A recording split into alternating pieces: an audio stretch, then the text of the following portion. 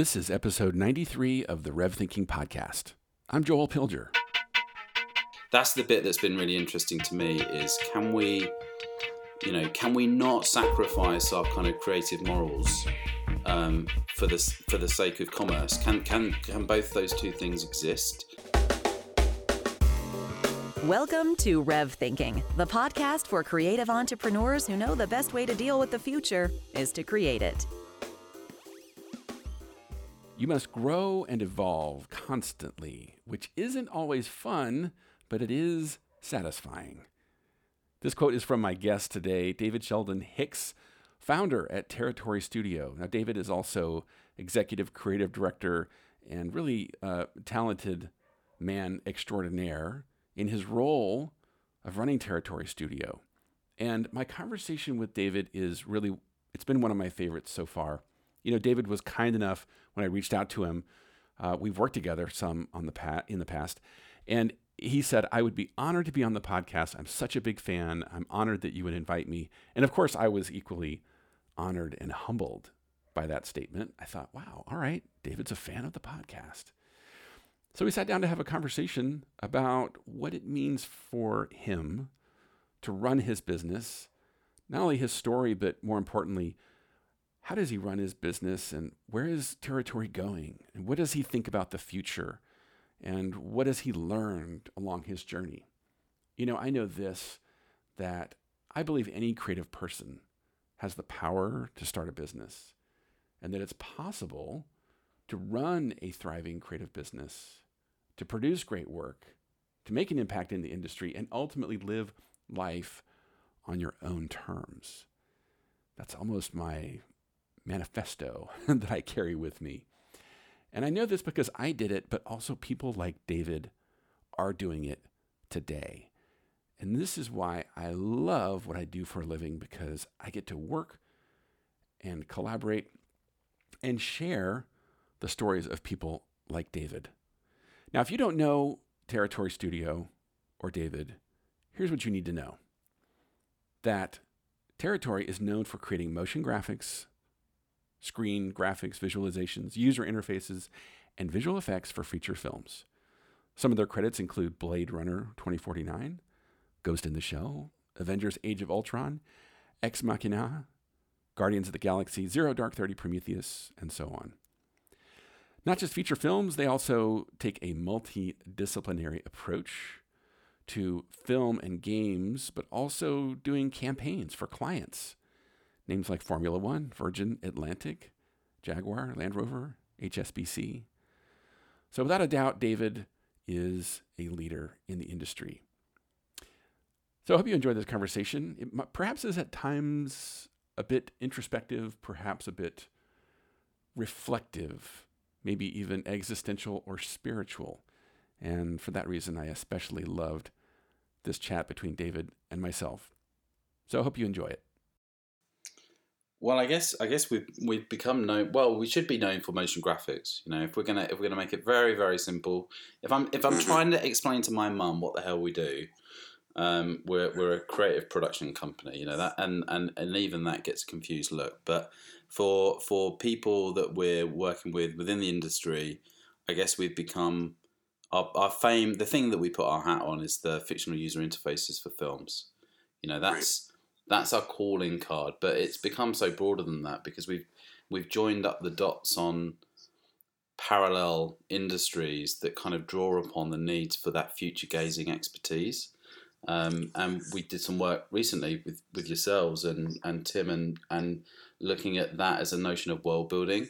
So that world building could be applied to a brand that's considering what a future digital experience might look like.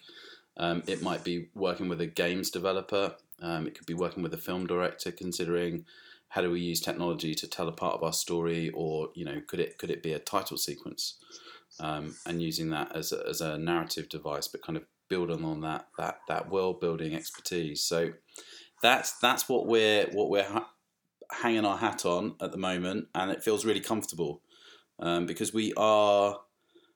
I would say we are a specialist. Well, I keep bounce between specialist and generalist. I think we have a series of specialisms, and I think that's our kind of our unique thing is we have a series of focuses that we feel really comfortable in. We're not generalists. We're not just purely motion design or creative output. I think we have a series of things that we do really, really well, and we can deep dive on, and we feel really confident at. And one of those is certainly the fictional user interfaces for films, which since the first year we started up, we've been doing, and we've been fortunate to ride that wave really of the growth in Netflix and film production and Marvel and everything else that we've enjoyed really.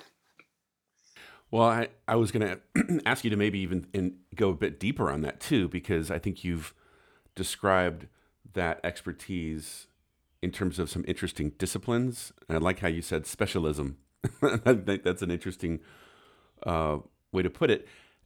I'm curious, if I was going to dig below the surface though and say, what is it that you really do? Like, what is it that the work is trying to accomplish out there in the world? Almost, maybe, is there a horizontal rather than a vertical that you're serving? Meaning giving people a sense of the future, or making people feel a certain way, or providing some sort of experience for your clients. What's the deeper thing that you really do? I think we get people excited about the possible. So if for instance we're with any of our clients, they're always imagining what if, and they come to us to help articulate what that what if looks like. If we were to go down this road, or how does this look? How does this play out? So it's kind of simulating futures, it's simulating possibilities, and even with our film marketing work, where we're designing posters for feature films and things, it's kind of transposing that imagination and going down a line and imagining what if. And I think I've done that. I think that's there because I've done it since I was a kid. I definitely had a left brain, right brain balance. There was a logical part to me, and there was a creative side to me. And the creative side was kind of daydreaming, looking out the window, as I'm very tempted to do now. But there was always this kind of logical rigor that was kind of holding me back in. And it's probably the kind of the more businessy side of what I do now in my role. But I think territory's like that. I think territory is, it's got this wonderful logic to it all. But then there's this kind of excitement and buzz and emotional side to it that brings all of that alive. And that seems to be true of all the work. We'll take something quite technical and what should be quite dry, and bring some real excitement to it and some real kind of emotional sense to it. Just looking at some of the projects that we've done, and they should be really quite dull on the surface of it, but somehow the talents kind of brought it alive and made it more exciting than it should be. So I like to think that's the kind of the thread that crosses through everything that we do. Well, and that phrase you said there, I love the creating the what if, but your term, and it's like worth a bookmark perhaps, simulating possibilities. Right? That's actually a really interesting invitation if I'm standing on the outside to say, oh, is this a tribe, a community of people who believe there's something possible out there and we're going to go discover it or create it together? I find that really engaging. Is that where when you start working with somebody, is that often where it starts, that they look at you as that Sherpa who's going to take them by the hand and say, let's go ask what if together? Yeah, completely. Because when we start working with a games director or a film director or a marketing director, I often thought that they'd be quite prescriptive, but actually they're often very hands off. They're often very, when you dig under the surface of it, they're just excited to be working with a creative company. They're buying into the culture, they're buying into the excitement that already surrounds you as a studio, and they want to be taken on a journey. And that whole process of imagining what if is so exciting. And it just goes back to that childhood thing, and now I'm a dad and I watch my kids do it. I kind of lose myself in their their imagination as well. That it's one of the best things about being creative. You know, we don't need to feel as constrained as some of the limits that we put on ourselves in this world. Well, that almost makes me want to ask you, thinking back to when you started. I'm guessing that wasn't as true, right? You probably had clients and you were taking orders and you were, I don't know, maybe you started freelance and then you said, "Oh, I'm gonna hang a shingle and call it Territory Studio." But I'm curious, what was the initial dream? Was it something like that? Like, God, it would be great to be able to build worlds for people, with people. What was the initial? I'm gonna go hang my sign out front and have this dream called Territory Studio. Well, I wish it was that strategic. I think Nick and I met as friends. I'd worked full time in different motion design studios and creative houses. We both worked at various different places, discovered lots of things that we liked, discovered other things that we didn't, and then I went to freelance and worked on some really interesting projects. Worked on some feature films, worked at a computer game studio. And it was just that kind of moment of, I don't know if I should say this out loud, but you know, what do motion designers do before retirement? Like, where does that all go? And I thought I need to start fast tracking this because I'm going to have a family coming along soon, and I need some personal growth. I'd kind of got to a limit as a freelancer, and I just thought now's the time. So I think it was personal circumstances. I think that, you know, it was this idea that I want to evolve as a person. I want to move it forward. I feel like I've explored the hands-on bit, and now it's time to help others do it in an environment that I would be really proud of. So I think it's about creating a space, creating an environment where I can support the community that I've come from. I think that's what it grew out of. Yeah, it's so interesting. One, I'm hearing necessity indeed is the mother of invention on the one hand, but on the other hand, something that I find is a common thread in creative entrepreneurs such as yourself. I know it was true in me, and that is there's often this quality called, I imagined something larger than myself, and I got excited about building a stage, perhaps, upon which others would perform, including myself. But it's really never this solo director. It's all about me. I wanted to go make my thing, and I just wanted to drag a bunch of other people along with me.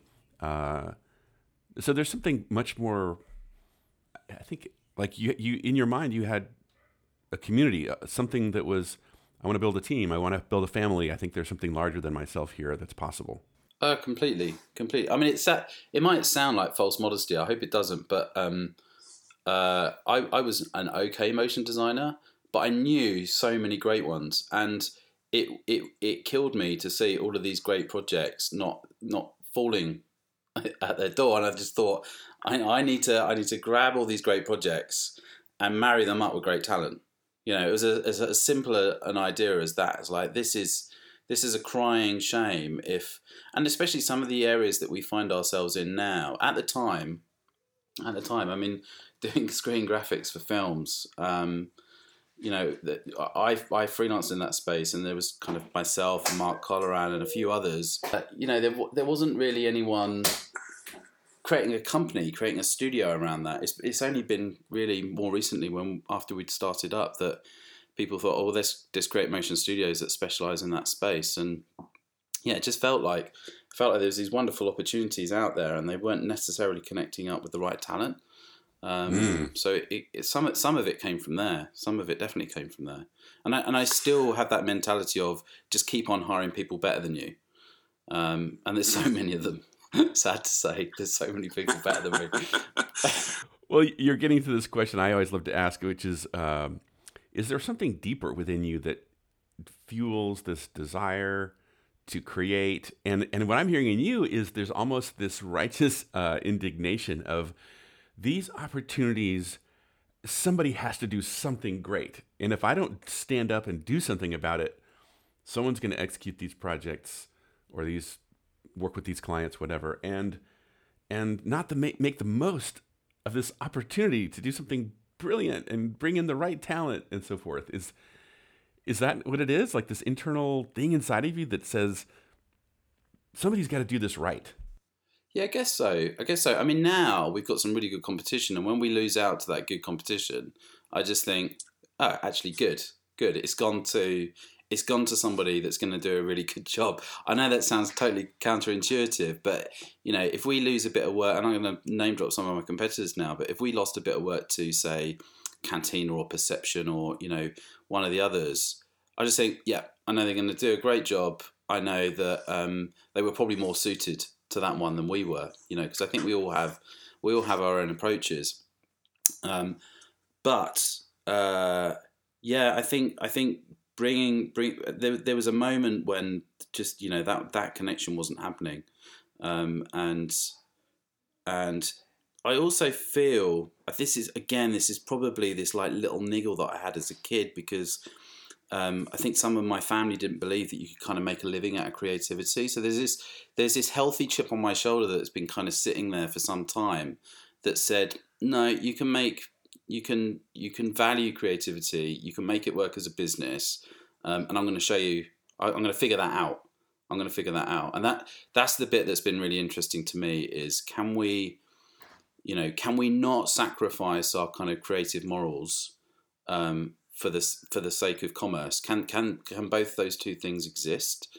And can we defend the creators, or at least help the creative community understand how to behave professionally? And I came super close because of the kind of the left brain, right brain thing, that balance, to being given what any person with that skill set apparently was given in my generation was, you go and be an architect. And I was, yes. I was so close to being an architect, and big fan of kind of Daniel Libeskind and all those kind of deconstructivist architects at the time. I came very, very close. But what I love about that profession is that they know how to hold their own. They know how to hold their own with clients. They know how to hold their own with professional industry, and there's a maturity there. It's the same maturity that actually I'm learning from the film industry. Some just kind of established process, and not tradition, but just structure in around you that protects the creative professions and means that you kind of uphold both creative standards but also business standards. And so you don't kind of get bullied around by, not necessarily clients, but just a lack of awareness to kind of make sure that you're doing the best that you can do for everyone. So I don't like to, the more and more that I do all of this, I kind of understand that the business side is so important if you're going to be successful creatively. And I know you guys, you chat about this a lot, and it's so true. If we don't get our marketing, our PR, our business ops correct, if I don't turn up for my sales meeting after this call, it just means that the creatives are on this uphill struggle. And we don't get it right. I'm sure my team will listen back to this and go, yeah, but hang on, we're still trying to figure this out and that out. But it's that constant improvement on all those other sides of the business, and not assuming that it's just about the product. I was very, very lucky. Probably I think it was about 5 or 6 years ago now. Marty was an art director for us. He then went and helped us set up the San Francisco office, and he was, promoted up to creative director, and he's a wonderful creative director. And then we took on Andrew in London and Jerry in London as our creative directors there. And I just had this sense of confidence. Like, I know these guys have got it. I know that they will do a wonderful job on the creative, and I can stop worrying about that now. And now my role is really, how do we make a business that allows the creatives to come forward and just do that great work? So it's like, how do we create everything else around them to allow them to do exactly what I know that they can do? And that's the bit that excites me now. And I always thought, going back to your original question, I was going to be a freelance motion designer, then set up a company. I'd be automatically promote myself to creative director, and I wouldn't have to worry about anything else. And you realize, very, very quickly dawns on you that is a pipe dream. and that you've really got to worry about everything else before you even get a sniff of creativity. And I sometimes dream of the day that I will retire and pick up After Effects again and actually learn what Redshift is, because when I left Cinema 4D it was V-Ray. So everyone's tutting at me at this point on the podcast. I'm just chuckling at this this journey when everyone goes through. You fancy yourself a creative director and you realize, sure, I can pick any title I like. It doesn't necessarily make me that person.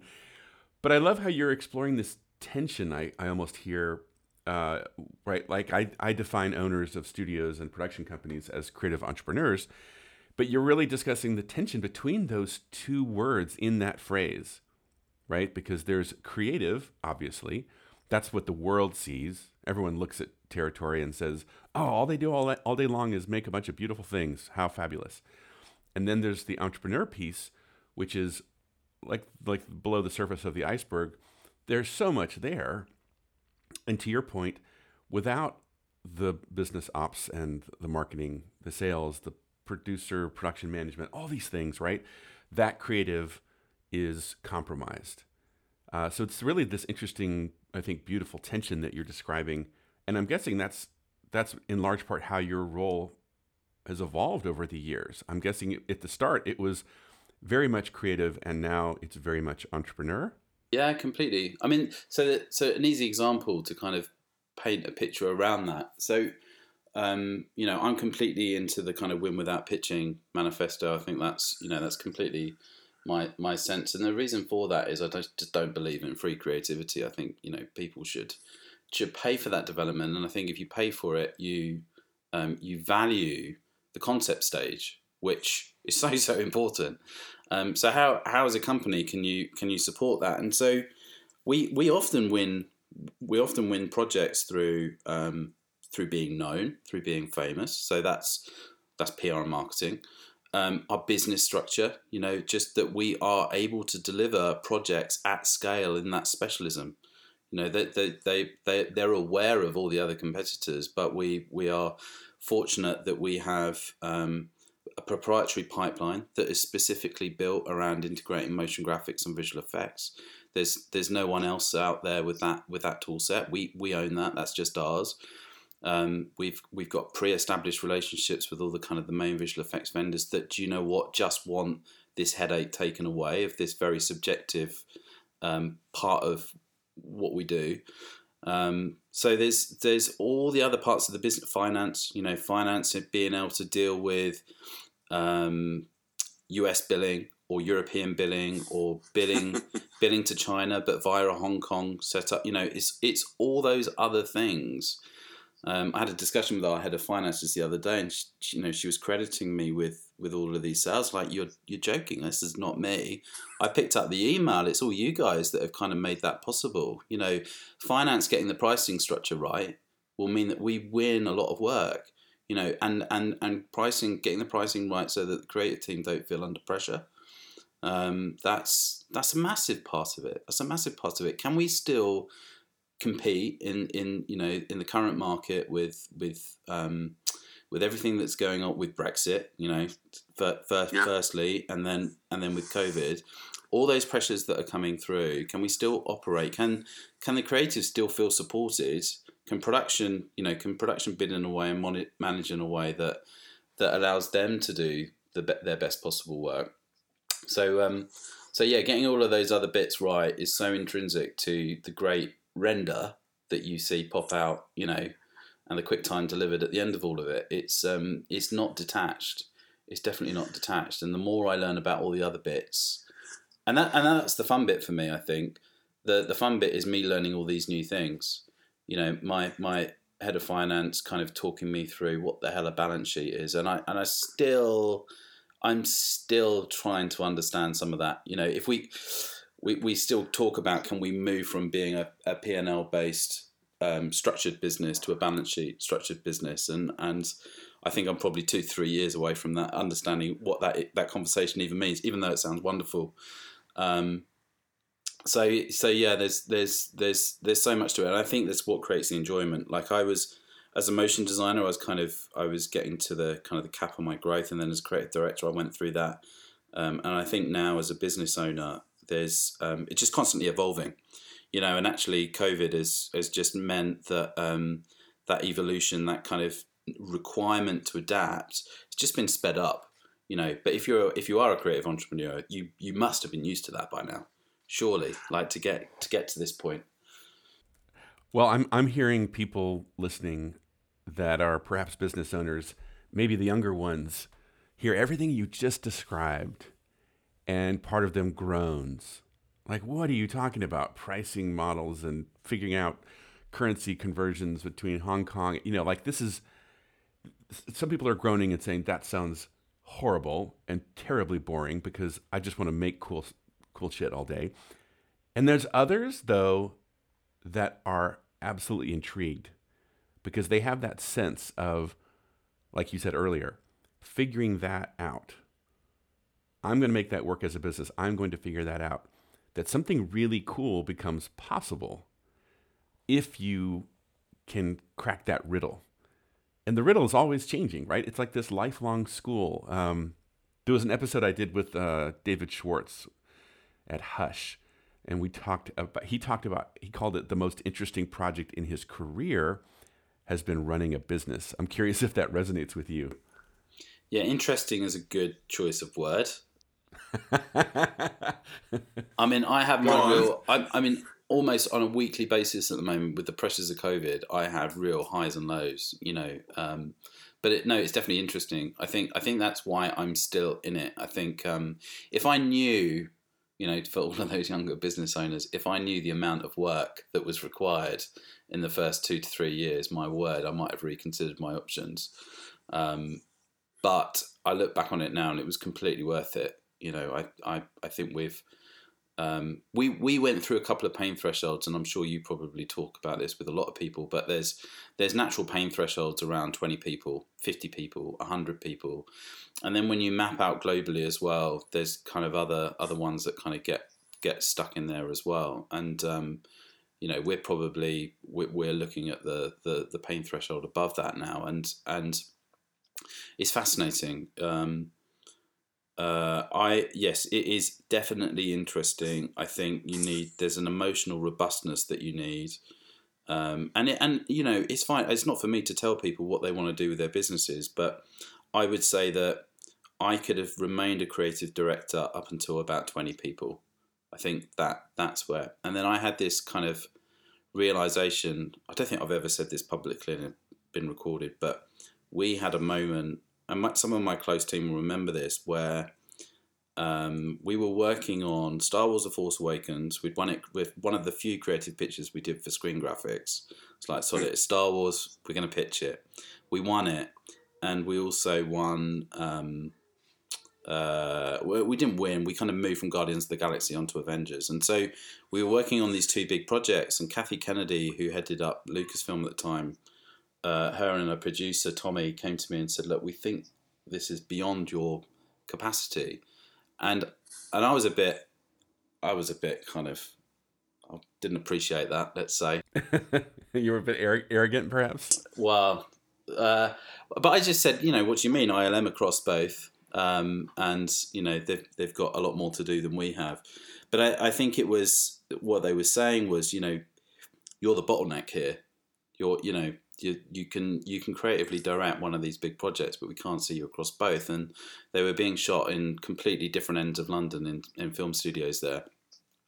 So I realised that you can very easily, as a business owner, you can become the bottleneck for your business. You can be the reason that you don't work on these great creative projects, and you need to get out of your own way. You need to, if you truly want to work on the next big commercial or take on 3 big commercials, and they're all wonderful, they're all for that. What tends to happen is if you dream big, those things happen. They turn up on your doorstep when you're least expecting it, and they normally all turn up at once.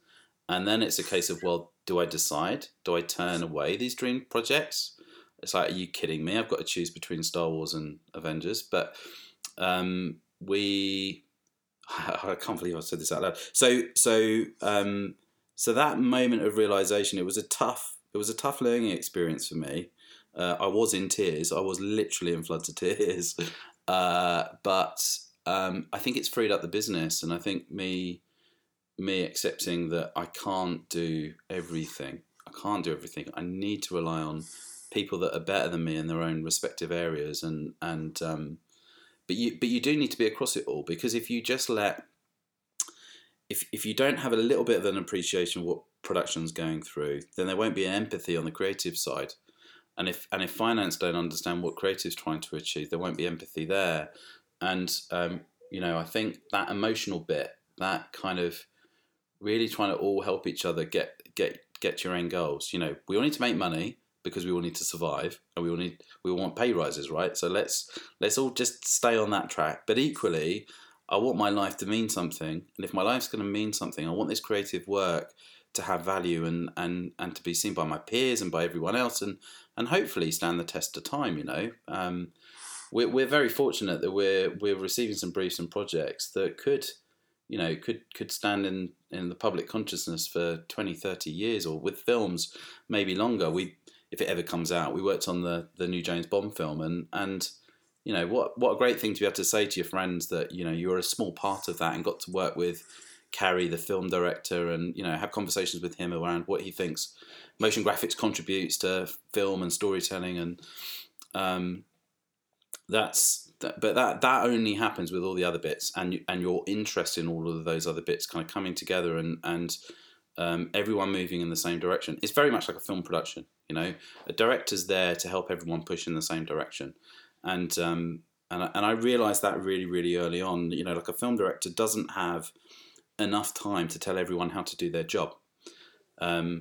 He or she just has enough time. Catherine Bigelow was fantastic at this.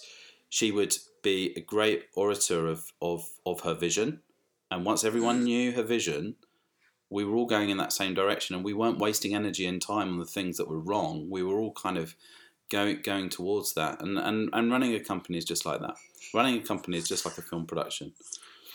Well, I was thinking about this idea that as business owners, we like to get together and grouse occasionally. We talk about the dark side, the ugly underbelly. I'm so stressed out. I'm so misunderstood, right? I have it so hard. Woe is me. But really, I think you painted a more perhaps balanced picture of it, because what I heard you saying was the challenge of being the creative entrepreneur is there's this willingness to always show up and grow and evolve constantly, but that's not always fun. It's painful, but it is perhaps satisfying.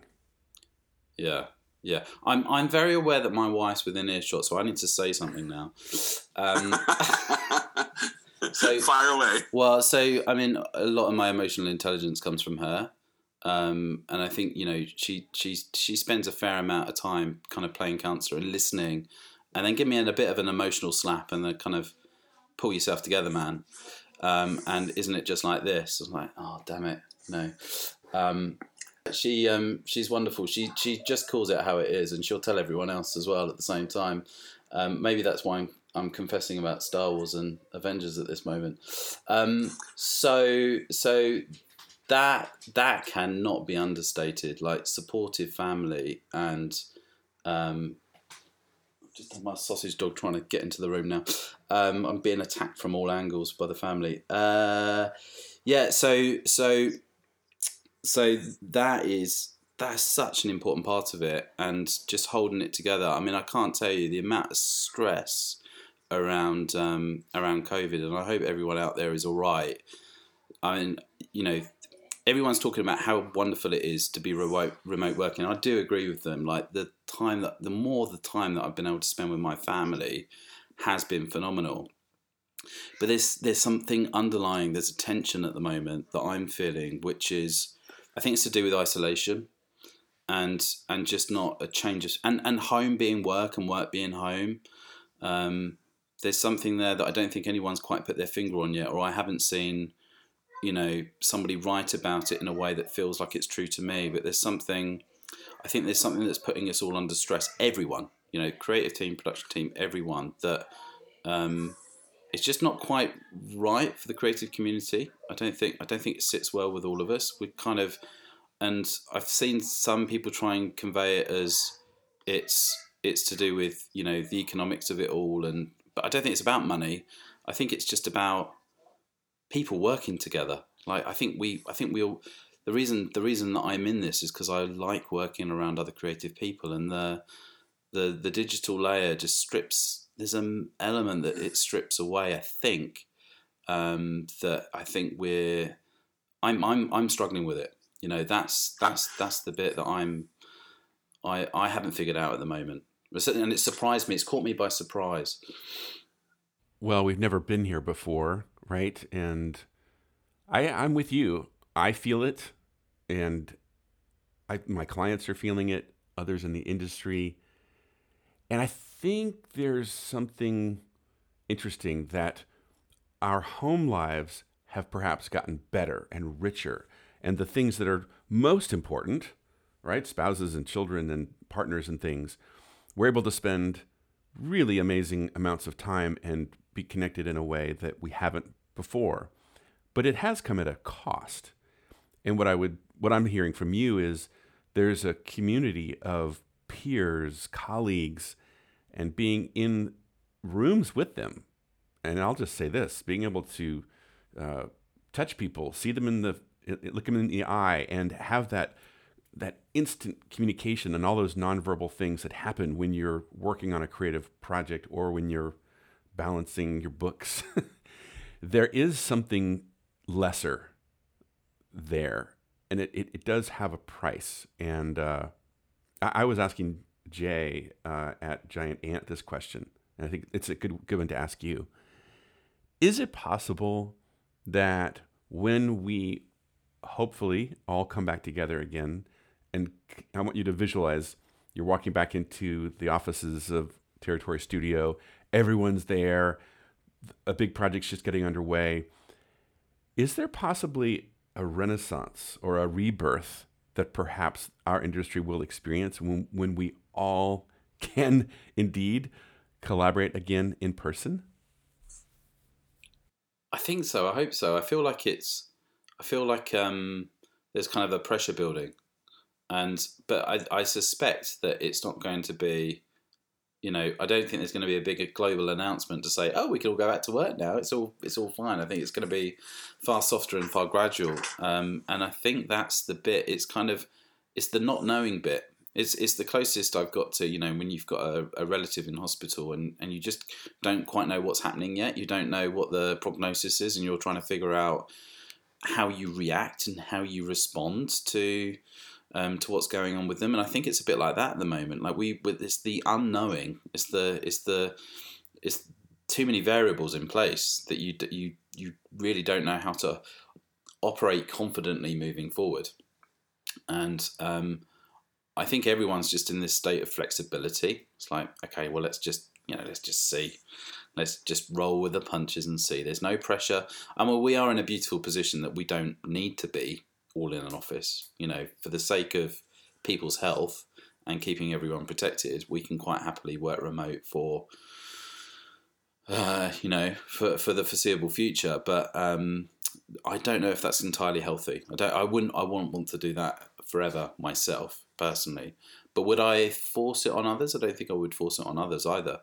I think it's just finding out, and I think expectations moving forward will be far more flexible. I think people will just be, you know, if you need to do 2 days here and 3 days there, or, you know, do 3 months of the year from, you know, your family home and do the other 9 months, however that works.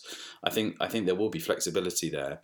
I think I will worry about people as much. I probably worry about staff being too extreme in either direction, if I'm completely honest. I think, you know, extreme in which directions? Well, completely working remotely or completely working in the office. I think the balance to be had is actually is probably the healthiest. You know, give some time to yourself. Give yourself some space to find out what what works best for you and what works best for the company. And I think at the moment we've either been going too far one way or the other. We've been completely melding ourselves to the company, or we've been expecting the company to meld to ourselves. And I just think there's a real natural middle ground. And it's just about treating everyone as adults and just having an open conversation about that, and probably accepting that it evolves over time. And again, this goes to making sure that everyone is involved in the conversation. So, HR is going to be critical to this, and getting their flexibility on that is a big thing for us. Yeah, it's interesting you bring up HR because I think, as you said, we're all going at this in real time, and studios are adapting on the fly, having to remain flexible, which is just another way of saying embracing high levels of uncertainty, right? But you mentioned HR, and I think, yeah, that's one of the, as this plays out over time, that's a very interesting variable. What does it look like to hire a new person that I've never met in person? And then what does it look like for that person to become perhaps integrated into my team and be a leader on my team? And these people have never met in person. That's just a very unusual dynamic, that some of those things that we don't see initially, we think, well, I've got my team. I just have to be strong with my team and move forward. And then you realize, oh, right, the team is actually dynamic. And over the long term, it will evolve and grow. But in light of COVID, how does that work now? Yeah, I think, but I think we build it up in our minds bigger than it. We've just gone through a few hires. We've hired a few people. One of them knew the business really well already and worked with us as a freelancer, and it's just is part of the family already, kind of thing. The other is fairly new to everyone, and I don't think. Well, I guess we must have thought about it beforehand, but it's been really natural. It's not been as hard as we kind of built it up to in our heads. I think it will be weird when we all go back and they start working with us, and they've been around the business for a period of time, but remotely. Yes. I think that side of it is going to take a bit of an adjustment, but actually bringing people on board remotely was fairly straightforward. I can't think of any immediate one. It's just a social aspect. It's all the lovely stuff outside of, because we're a creative, studio. There is a big cultural component, and part of that is social, and that's the bit that's missing. But that's the bit that's missing for all of humanity right now. So we're adjusted to that. We're going to have to accept it, and that's not just a problem for business and creative agencies. That's all of us right now. We're all there. Mm-hmm. We're all in that place. So let me go back to something you said earlier. I'd love to unpack this a bit, because you were talking about some of the work that Territory is tackling right now. And I think the phrase you used was something like working on some projects that might impact the future, that might have a 20 or 30 year meaning or significance out there in the world. And I think one thing that is particularly interesting about Territory, and one of the reasons I was so intrigued for you and I have this conversation, is there's perhaps a role for, I'll call it this creative work, whether it's motion design, visual effects, what have you, but there's a role for this discipline that goes way beyond making pretty pictures, making just another cool commercial TVC, what have you. And I feel like Territory has its finger on that pulse in ways that many do not. And I'm curious to hear your perspective on that.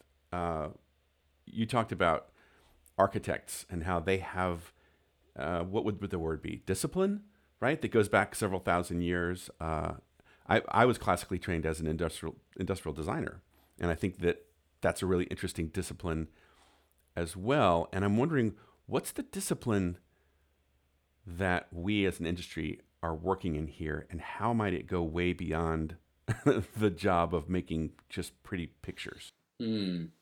So, so firstly, I think I'll answer the point of, how did Territory come to be working in some of those spaces, and I think some of it is some of it was survival. So when we set up was in the other great big recession, when we had the credit crunch, and just after the credit crunch we decided to set up a studio. So at the time, other than that being really stupid, or not, well, probably not actually in hindsight, but at the time it felt a little bit stupid or a little bit reckless. We were coming out into a creative industry. We were setting up. We were trying to find clients, and the thing about finding clients at that time was that they were all playing it safe. So they'd have their established above-the-line agency, they'd have their established visual effects house and digital agency, and they weren't really looking for anyone new. Thanks very much. So, first 6 months, Nick and I think, were probably thinking, what the hell have we done? But then we realised that there's new projects coming through all the time, new deliveries, new types of work that they don't have attached to anyone particular. And it's the weird stuff and the new stuff that we should try and pick up. So like I said, I feel like we're a series of specialisms, and I suspect those specialisms came out of that time when we needed to be the people that had enough confidence and slight bit of bravery around taking on things that other people weren't, and then adapting our creative teams to make that happen. So we're very, very comfortable in taking on unusual briefs. And that might be taking motion designers and applying them to... so we've Marty's team in San Francisco have just done a bionic arm. We've just designed a real-world amputee robotic arm to kind of... The aesthetics of it, not the engineering. There's far smarter people that kind of came up with the engineering, but we came up with the kind of the exterior design of this mechanical arm for amputees, and that is not. I don't go around pitching that type of work. That is not something you can naturally. That's not something you can naturally find. So we're very confident, and we have a process around finding really unusual briefs that probably have real world implications beyond sci-fi films and superheroes, and having a skill set and a talent pool that is willing to bravely help the client through that. And I think that comes from our time when we were setting up. And it's about I think we have a narrative and a process that helps a client understand that actually they're not being that brave. There is pre-existing technologies that maybe haven't been joined up together before. You take something from here, you take something from there, and if you join them together in an unusual pairing, suddenly you have something that's never been done before, and can have real world meaning. And I think so. We have some creative structures and some creative narratives that help the clients through that process and help de-risk their decision making along that arc. And so I think thinking about how you onboard a client, thinking about what are the challenges they're going to through, what are the challenges they're going to go through in pitching you and your ideas to their client, to their boss. And if you can de-risk that whole conversation for them, and if you can give them a narrative and real structure around it that helps them go from A to B to C to D and beyond, then suddenly you can have some really exciting projects that have real world meaning but are beyond what we currently do now. And that comes from good storytelling. But that's and going back to one of your other questions, kind of my role, it's taking design thinking, taking storytelling and applying it to all the other parts of the business. So how do you apply storytelling to the finance department? How do you take design and apply it to new business wins and your client problems that you're trying to solve? And it goes beyond making pretty pictures. We are fundamentally, as a community, we use design to tell stories. We emotionally change somebody's perception. You can take that thinking, you can take that learning and that way of doing things, and you can apply that across business. There is no reason that you couldn't one day have a chief motion officer at Intel. there is no reason that couldn't happen, because there's such a skill there that has relevance at a very high strategic level, at big industrial level. Whether that interests you or not is that's a different question. But I feel personally as though, in the same way that architects can think about a chair, a room, a building, a city, a society, they have some grandiose ambitions to architects, as I've learned from them. I think we can, as a community, have the same. I think we can figure out how motion design, motion graphics, the things that we do, visual production, how that has greater meaning in organisations and to problems. And there's some other people that I work with that are kind of at the cutting edge of that, and that I'm learning from. And I think that there's great opportunity there, and especially in moments of change, I think there's great opportunities with that. But I think it was answering your original question, Joel. Sorry, I know I'm rambling on now. I think it was taking that skill set. It was taking that skill set that I'd learned as a motion designer and applying it to business, and just realizing that there's total value in timing and keyframes and composition and narrative and emotion and audio. That all has relevance beyond your QuickTime render. That has relevance in a far greater capacity. We work with some blue chip clients on just workshopping and blue sky thinking where their brand's going to go. We didn't render anything out. We just kind of helped them with that process, because that's what our creatives do on a day-to-day basis. If you ask them to put their mouse down, that's what they do. That's what they sketch out. That's what they're writing in their notebooks. That's what they're thinking about all the time. They're aware of technology. They're aware of cultural trends, and they're understanding all of those overlaps. And we're tied into that. We're all tuned into that in a way that we don't give ourselves credit for. So I think there's just real opportunity there to then take that skill set and that thinking and apply it to digital products, to service design. We're seeing it being applied to industrial design now. So there's real breadth there, and it's that variety that I enjoy. So I use that to our advantage. Well, I love that, and I'm glad you rambled on that, because there was really something very beautiful and optimistic, honestly, in that picture that you were painting. And what I was hearing, there's this thing I find myself saying from time to time, and that is, as the creative entrepreneur, you have this really beautiful gift, and that is you have the ability, or perhaps the power, to take your clients to places they did not know they could go. And what I heard you saying there is, maybe through business and creativity coming together, I could take that phrase and extrapolate it beyond mere clients, and say, perhaps with these tools, these skills, this belief underlying that we can create the future and so forth, that maybe there's something even bigger. And that is that perhaps our power is that we can help take our communities, our societies, certain corners of the world, perhaps the planet, to a place that it didn't otherwise know it could go, because you can see it, I can see it, and now we have a skill and an ability to show people. Yes, I know you can't see it, but I see it, and I know it's risky, but I can take some of the risk out of it, because when I pull the pieces together for you, when I connect the dots, you're going to see, yes, it's there, it's possible.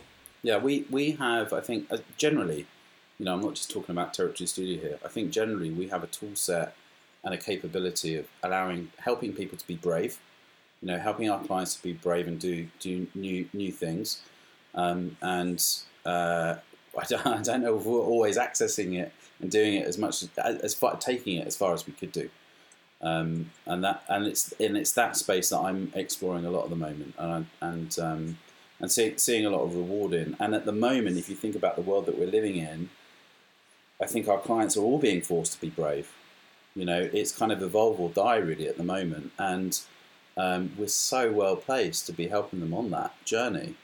It's such an opportunity. So I don't always just think of ourselves as motion graphics anymore. I do think of it in terms of digital and creativity more generally. It goes back to the idea that we originally had for Territory, which, you know, was kind of formed around architects and maybe the Bauhaus and other ideals like that. You know, it's kind of, we've got great creative thinkers, and it doesn't really matter what the final execution is. We'll discover what the final execution should be once we've got to the root of the problem, but we can't assume that it will be motion graphics when we get there. Because I think otherwise you end up turning away a lot of really interesting opportunities, because you just think, well, this can't be a motion graphics execution, so I'm going to step away from this now. And I think that's a shame, because I think the skill set still applies, the thinking still applies. It's just we're maybe not executing the same thing. And, you know, don't get me wrong, I probably sound very optimistic and utopian, and we still deliver, you know, standard visual effects and motion graphics packages and all that stuff, and still love it. Absolutely love it. If I get a brief tomorrow for some more screen graphics on a sci-fi film, I'll still be jumping with joy. But it's about growth, you know, and not just financial growth, but personal growth and creative growth as well. Which I think we need to really figure out and move on all the time. I'm hearing you in a way that, despite the challenges, despite everything that's led up to this moment, that you still have this enthusiasm and general excitement about the future. Yeah, I do. I think there's a lot to be excited about. Well, I think there's a lot to be excited about for a studio like us. I think there's a lot to be excited about for our industry in general. And I think also I just like problems to solve, you know, and there's just things to. I wasn't getting bored, you know. Don't accuse me of that. I think it was interesting enough already. Thanks very much. Before COVID came out, but it has challenged me in totally different ways. And what I've discovered is Territory is a really robust business. You know, we had a really good strategy in place, and it's worked, thank goodness. And it was nice to discover that. It was reassuring to discover that, and it's given me confidence to do things and to explore things that I wouldn't have done otherwise. And it's introduced me to some people that I wouldn't have worked with before as well. So I feel fortunate in some ways that it's not a gift, but it's certainly opened up some horizons for us. So yeah, I do feel optimistic, and just a thank you to you, Joel, and the work that your team's doing. That community. So bringing other creative entrepreneurs together. I'd always done that for years anyway. I'd bugged the hell out of. You know, I never thought of them competitors. I was just like, how are you doing this? How are you figuring that out? You know, always trying to learn from people that are smarter or ahead of me on the time scale. And it's so much more fun when you're hearing other people going through the same thing. It's like, oh, thank goodness, I'm not a weird person just trying to figure out what on earth the P&L is, or, you know, what these numbers mean, and bemoaning, you know, sales meetings or whatever it is that we're going through at the time. But you need that. You need that community around you, and you know, it's we're all just figuring it out together. We haven't. No one's got the answers, and it's really reassuring to have that support network there, to, you know, because it can sometimes be lonely in that role. It can feel isolating, and I think you need that emotional support. And we're lucky that we're a really nice bunch of people. Oh, absolutely, and I appreciate you saying that. It's very kind. I find this is probably your experience, that if you walk into a room of 100 competitors, there might be one awkward moment, right? One challenging conversation, but the other 99 are going to encourage you and help you and push you forward and play a part in your story, because we're all living out very long lives and careers here. And I appreciate your willingness to be generous and share. I mean, this conversation we're having right now, it's just yet another example of you being a generous soul and giving back to the industry. Thank you so much. Thank you so much. Utter privilege to be chatting to you on this. You've been listening to the Rev Thinking Podcast. For more information on upcoming accelerators, events, or to learn how RevThink advises creative entrepreneurs like you, Connect with us at revthink.com.